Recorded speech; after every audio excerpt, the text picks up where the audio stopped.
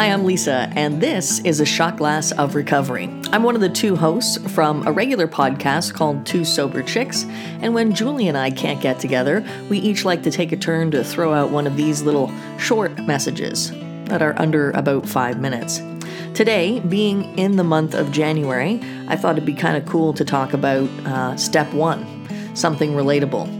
What makes AA work is often a question that I get asked as a member of Alcoholics Anonymous, and I certainly don't have all the answers. But it's given me pause for thought. You know, it has been around for 85 years, so that's got to say something. You could argue, well, government's been around for a lot longer, and that doesn't necessarily work. But without government, I think things would be a hell of a lot crazier, right?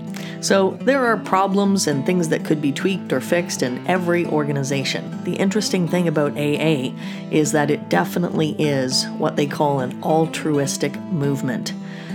We don't make money. No one is in charge. There are no leaders. There are no servants. Julie and I talked about this the other day in a podcast where people will come, maybe they're court-ordered to attend Alcoholics Anonymous, and they want to know who's in charge, and we all kind of chuckle at that. We take turns holding positions that are called service positions, like the secretary who makes announcements, the people who set up the meeting or do kitchen duties like make coffee, people who clean up. We rotate positions like treasurer, which is interesting because this has continued to survive for 85 years. I'm sure there's been a few people who have made off with a little bit of money that they shouldn't have, but we still managed to carry on. We are here to help the next suffering alcoholic, and that's how it works. One day at a time, we give things back. I love the acronym HOW. How does it work? Honesty, open-mindedness, and willingness. And I was thinking, another good acronym would have been simply to reverse those letters and say who.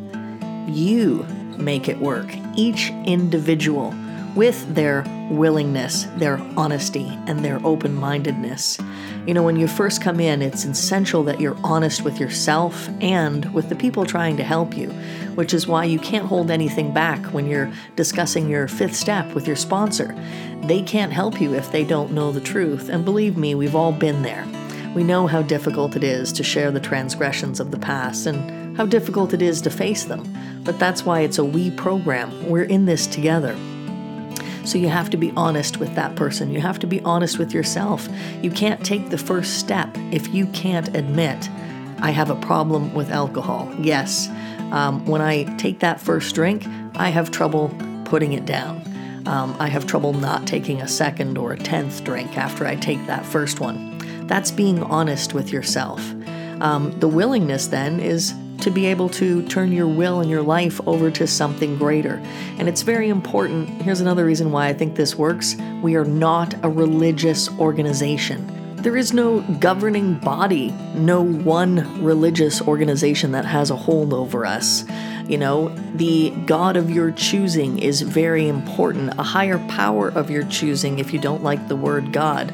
When I first heard the word God, I wanted to run. So it was important that when I came in, I didn't hear people talking specifics, whether that be Allah, Buddha, or Jesus. It was not specific. It's a God of my understanding. And there lies the open-mindedness. We have the open-mindedness to accept each other for who we are. You might choose the group as your higher power, as long as it's not one individual, because, of course, people are fallible and we all fall off those pedestals, right? And so too can the group.